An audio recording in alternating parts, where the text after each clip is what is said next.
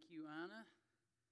And thank you to Tyler and Shaylin. It's great to hear those stories. We enjoy hearing stories and how God is working. And I'm so impressed with your German. That's amazing. I know that means a lot to the people that you work with. When you actually learn their language and live among them, I know that means a lot. So thank you. Appreciate it. It's good to be back with y'all. I haven't preached, I think, in 3 weeks. And so it's like, wow, it's good to be back here with you and get an opportunity to share with you.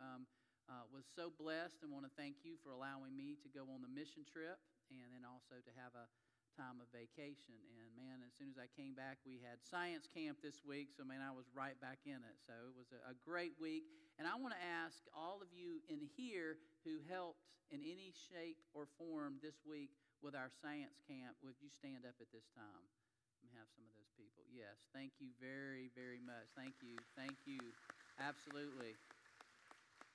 We had some great kids, but these are the people that come every night and stay for several hours, and I'm so thankful for you and y'all helping us with that because we really needed it. Well, last week I heard Paul Leslie was here and did a great job, and I heard y'all had some great music here as well, and so very, very thankful for that. And I want to get back into 1 John. We're going to look at chapter 5 today. We've been doing a study in 1 John. And so in this particular text today that we're going to look at, you're going to notice as we read it in a little bit that there's a word that keeps coming up over and over and over again, and it's testimony. It's testimony or testify. You'll hear this over and over again. And so in the last few weeks, as I thought about that word testimony, I thought about some things that have happened in the life of the church that I have noticed about that word testimony or just in life in general. And we know what testimony is, a formal or written, spoken statement. And a lot of times we think of that in terms of a court of law. That's, it's somebody's testimony. It's evidence or proof provided by the existence or appearance of something. That's also testimony. A public recounting or a telling of a religious conversion or experience. That's a testimony. Or simply a person acknowledging or sharing an experience about this is what happened on this date, and you're telling somebody your experience, okay, or your testimony about what happened. So recently, there's 3 things that have happened that I've noticed where testimony came up. So I think it was, I want to say July 3rd. I may not be right, but I know it was the 1st of July. I'm sitting in my office, and I hear a crash out front there on 29, and there was a wreck out in front of the church. And so I know James and Richard and I went running down there, and there's a car that has been knocked up into our yard, and there's a tractor trailer without the trailer on the other side of the road. And then there's another car down 29 off the road that's obviously been hit as well. So I look in the car, and lo and behold, it's one of our members. And she's a little shaken up, and I think she's actually in shock. So at that time, you know what happens in an accident.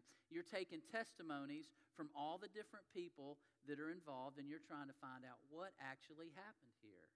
And at the time, she couldn't tell me what happened because she was a little bit in shock and a little bit shaken up, and she didn't really know because she was the one that hit. So basically what happened, a guy was test driving a tractor trailer, brand new, and as he's coming down 29, she's getting ready to turn left into the church, and he looks up and realizes, oh, wow, she's completely stopped. And he locks it down, and he starts fishtailing, and he hits her, knocks her onto southbound coming traffic, and just barely misses a guy in a Geico insurance car, and then hits a pilot who just got off of work at Delta and T-bones him and knocks him. So we kind of piece all this together with the different testimonies, and we realize what happened. And luckily, thankfully, everybody was okay. I always kind of wonder about the whole test drive of a brand new truck. How does that work? But anyway, I felt bad for that guy.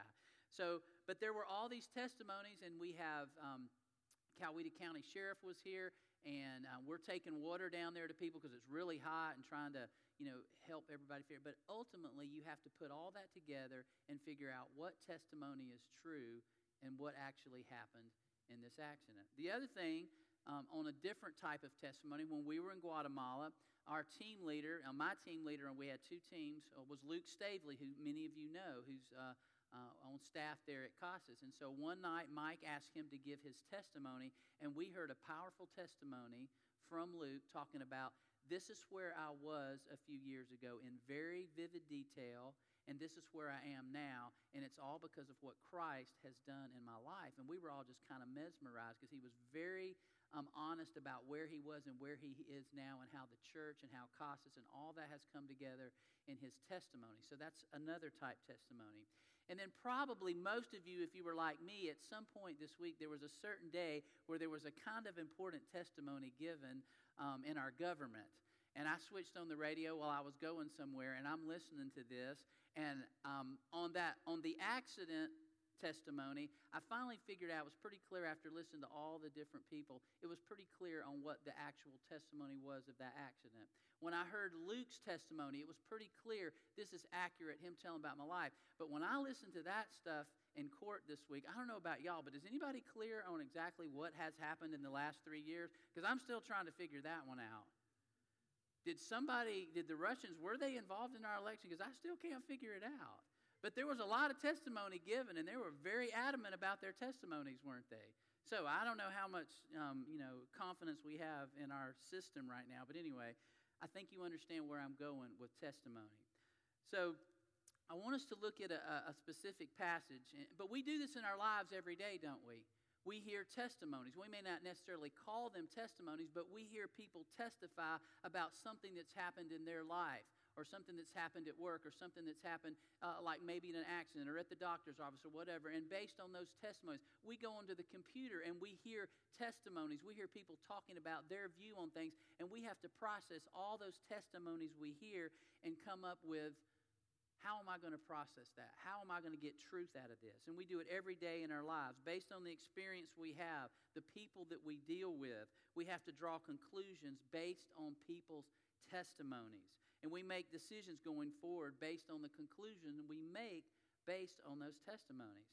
So the Apostle John, in his letter to a group of Jesus followers, he was pastoring there in the first century, and we've been going through this letter. He makes this point. You're going to hear a lot of testimonies about people saying who God is, who Jesus is. And it was interesting, as Tyler talked about that young man in his group who's saying, hey, I don't trust that. I'm an atheist, and I don't trust that, and I'm angry about it. But, John is in the same kind of boat. He's having people who are hearing all kind of different things that don't really trust, and he's trying to set them on the clear foundation of who Jesus is. And so we're going to read this, and I'm going to go back to something in a previous chapter in just a little bit. But let's read 1 John chapter 5, verses 1 through 12. And this is what John says. Thank you, guys, for having that up on the screen. So everyone who believes that Jesus is the Christ is born of God, and everyone who loves the Father loves his child as well. This is how we know that we love the children of God, by loving God and carrying out his commands. In fact, this is love for God, to keep his commands. And his commands are not burdensome, for everyone born of God overcomes the world. This is the victory that has overcome the world, even our faith. Who is it that overcomes the world? Only the one who believes that Jesus is the Son of God. This is the one who came by water and blood, Jesus Christ. He did not come by water only, but by water and blood. It is the Spirit who testifies, because the Spirit is the truth.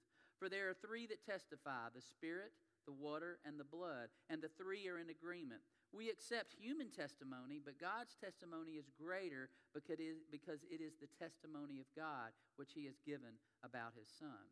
Whoever believes in the Son of God accepts this testimony. Whoever does not believe God has made him out to be a liar, because they have not believed the testimony God has given about his Son. And this is the testimony: God has given us eternal life, and this life is in his Son. Whoever has the Son has life. Whoever does not have the Son of God does not have life. Did you count how many times he said testimony or testify there? You probably didn't, but you noticed there was a lot, wasn't there? I think there's 8 or 10 in just that one passage alone. So he's making clear this is what he's talking about. So this first part of this 5th chapter really ties in with what John was saying in the last part of chapter 4. Now, it's been a few weeks since we've gotten back into this letter, but you remember the last person that talked about this letter was James. And James did a great job that week, and he talked about how the world's perception of love and the reality of love as God designed it are very different things. The world's perception as this is what love is, but God's design of what love is and what he talks about in Scripture is very different. God's love, James told us, involves tangible acts of love, real love, clear actions. And through these actions, the world, people will really see whether or not Jesus is on the throne of my heart and I'm motivated to do things of love for other people because of him or not. And you may remember the last few sentences of that chapter 4. It says, whoever claims to love God yet hates his brother or sister is a liar. For whoever does not love their brother and sister whom they have seen cannot love God who they have not seen. And he has given us this command. Anyone who loves God must also love their brother and sister. So John's been reiterating that, and James in his sermon talked about that. You can't just talk about love. You can't just have a feeling of love. It has to be done with action. And I think, as Tyler shared this morning, finally an angry atheist saw love in action through Unterwegs. And because of that, it started to change his mind and his heart about who is Christ and who are Christians. And that's what happens when we see tangible things acted out in love.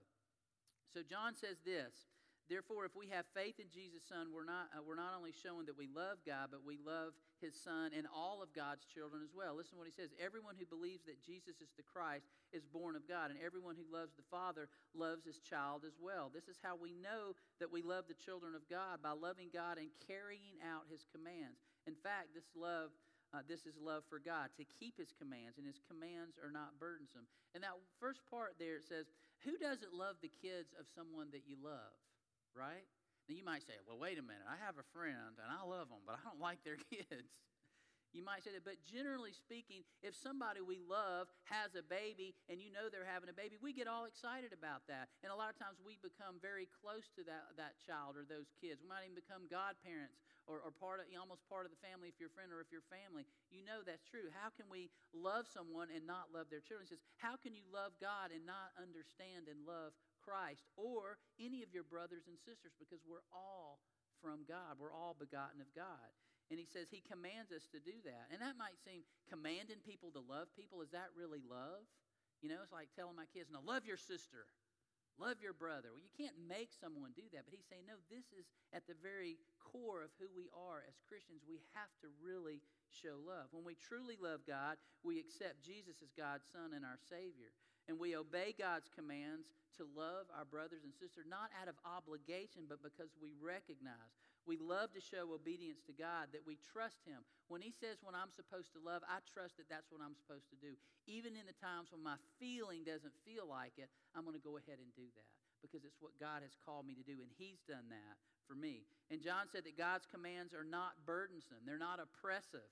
They are reasonable, they're obtainable, and they can be transforming not only in our lives, but in someone else. And so when we love someone in spite of their attitude, and again, I keep going back to what Tyler said, I keep thinking about that, because in spite of I'm angry, I'm a skeptic, you can't change me, we're going to love you anyway.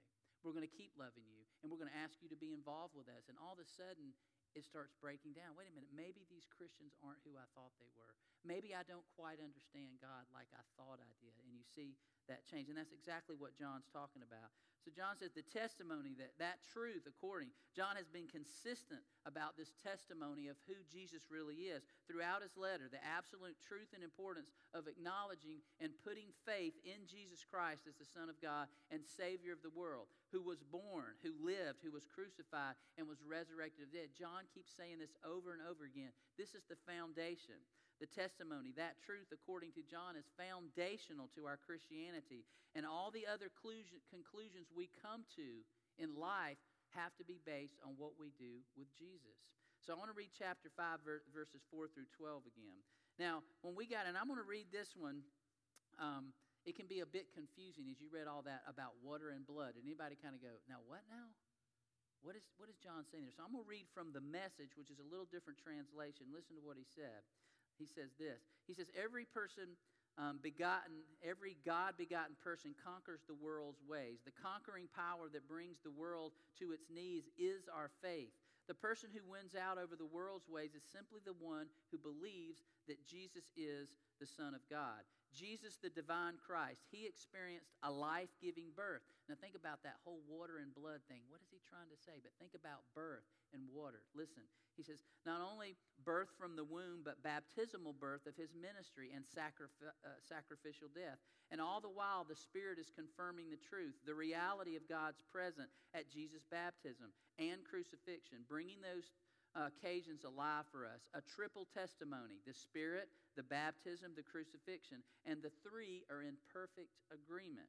If we take human testimony at face value, how much more should we be reassured when God gives testimony as he does here, testifying concerning his Son? Whoever believes in the Son of God inwardly confirms God's testimony. Whoever refuses to believe, in effect, calls God a liar, refusing to believe God's own testimony regarding his Son.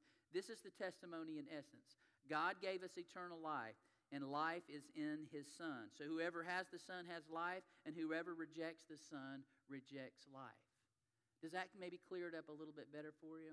It helped me a little bit. So I want to kind of go back on some of that a little bit. John is saying, look, I know it's hard to understand. I know there's a lot of things floating around, but he's basically launching into an attempt to connect the dots for this community of Christ followers that are fairly new Christians in this first century. They're trying to figure all this out just like we are. We're hearing all these testimonies on the internet, all these things we read and hear and go into our minds everywhere we go. How do we process that? And how do we line that up with what God says in his word about who Jesus really is? And John's saying, I'm telling you, I was with him, and I want you to hear my testimony. Those conclusions were vital to transforming their lives, and John knows that. Why? Well, there were others in the community, as we've talked about in this letter, that John's saying, you got to be aware. Remember, there was people in the church who were saying, Jesus really wasn't God in the flesh, and John's going, whoa, whoa, whoa, what are you saying?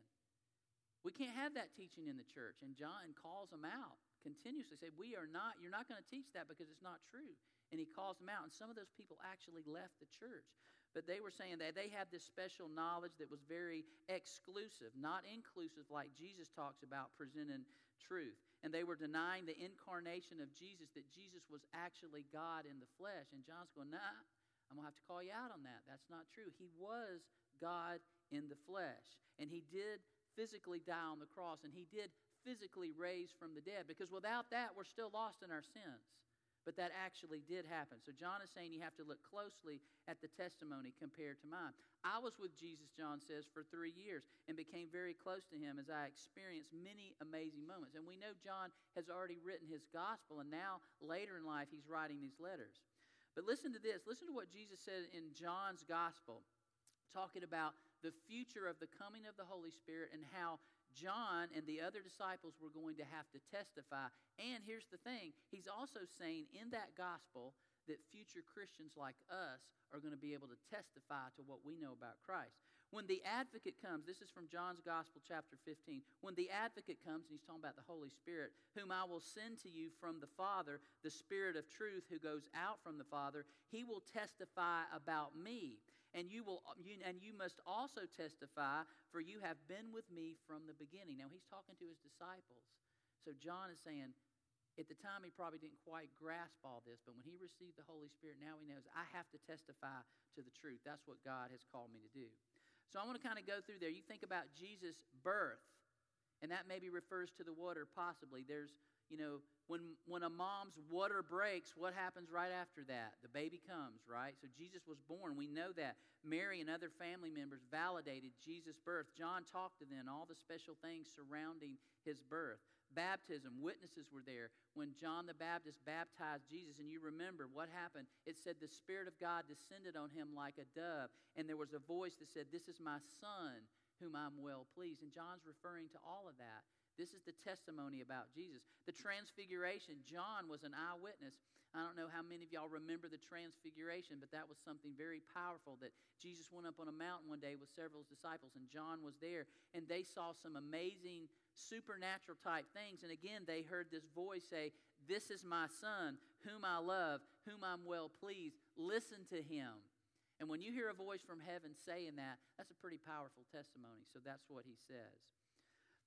And at the crucifixion, John was an eyewitness. I saw Jesus get nailed to that cross. I was at the foot of the cross with his mom. I saw him die. John says in his Gospels in chapter 19, the soldiers therefore came and broke the legs of the first man who had been crucified with Jesus, and then those of the other. But when they came to Jesus and found that he was already dead, they did not break his legs. Instead, one of the soldiers pierced Jesus' side with a spear, bringing a sudden flow of blood and water. This man who saw it has given testimony, and his testimony is true. He knows that he tells the truth, and he testifies so that you may believe. John's saying, I saw that, and there's that water and blood thing again. I saw that, and he's saying, I testify to you, I was standing at the foot of the cross. I saw the spear go in Jesus' side. I saw the water and blood go out. He was dead. How could John ever forget that day, ever in his life? So at the resurrection, John says, I was an eyewitness. I saw him die on that cross. I saw them take Jesus down on that cross. I saw Joseph of Arimathea come and take his body and put him in his tomb. And we were all wondering, what in the world? How did this happen? How is God dead? How is Jesus dead? But then they went to the tomb after 3 days, and the tomb was empty. And John was an eyewitness. I touched Jesus. I heard Jesus speak. I saw him eat a piece of fish in our presence. I know that Jesus was alive. He was there at the ascension. I saw Jesus. I heard Jesus give us the Great Commission. So all of this, on the day of Pentecost, John was there. He received the power of the Holy Spirit. So John's going, this is my testimony. I dare you to go out with anybody else in this community that has a better testimony about who Jesus really is than what I've experienced. That's what he's saying to these people. And John's not saying this to build himself up. Why is he saying it? It goes back to his gospel and in his letters where he always says, I tell you this so that you may what? Believe. The thing that God has called me to do is to tell you the testimony so that you may believe in Jesus and have that eternal life. So the bottom line is that John says, this is exclusive. He says at the end there, and in both versions, whether it was the NIV or whether it was the Message, they both were almost identical. Whoever has the Son has life. Whoever does not have the Son does not have life. That sounds so exclusive. We don't like to hear that in our culture. What about other beliefs? What about other religions? What about other faiths? It was Jesus who was certainly so inclusive, is so inclusive with his offer of grace and salvation for the whole world. That's why he came. However, Jesus was very clear in his claim about that salvation that is inclusive for all people and that it forgives our sins and restores us to God, but it only comes exclusively through him. Truth, by definition, is exclusive. And so that's why Jesus said, and John recorded it in his gospel in chapter 14, verse 6, I am the way, the truth, and the life, and no one comes to the Father except through me. That's an exclusive claim, but that's an exclusive truth. And John's trying to tell those young, new followers of Jesus, you got to get this. This is so crucial. So today, I have to ask all of us, whose testimony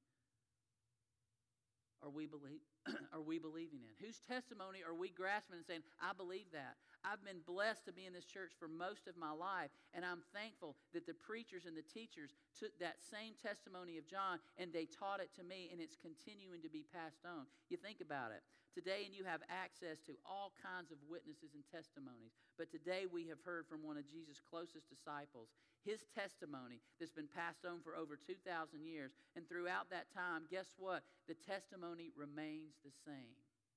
That same Jesus that he was talking to those first century Christians. The Crawfords are telling people in Germany about this same Jesus, and the same testimony is true. He did come. He was physically in the flesh. He did experience pain. He did suffer. He did die on that cross, but he did resurrect from that cross. And because of his suffering and pain on that cross, as we read about today in communion, he who knew no sin, what? Became sin so that we might become the righteousness of God. And so throughout that time, the testimony remains the same. But for those who have embraced it, their lives have never been the same. So what about you today? Have you embraced the testimony of Jesus? I'm not asking you if you believe in God. There's a lot of people who say they believe in God, or they've been faithful to coming to church and doing a lot of stuff and programming at church. But I'm asking, as John did, do you have the Son? And that's the question that John challenges with. He's got to be a part of your life and everything that you, his testimony becomes your testimony. So this morning we're going to offer an invitation. Maybe there's somebody here today that says, I need to name Jesus Christ as my Lord and Savior. I've talked about him. I've thought about him. Maybe I've even sang about him, but I need to name him. And if you need to do that today, we want to offer that. But we also want to offer an invitation to be a part of this body of believers where we take that foundational teaching of who Jesus is and who Jesus calls us to be in the world. We take that seriously as a church. And if you want to be a part of this church and join us, we invite you to do that as well. So I think Mike's going to come and lead us in a song. If you have a decision today, we ask that you walk forward, and we'll try to walk you through that as we stand and sing together this morning.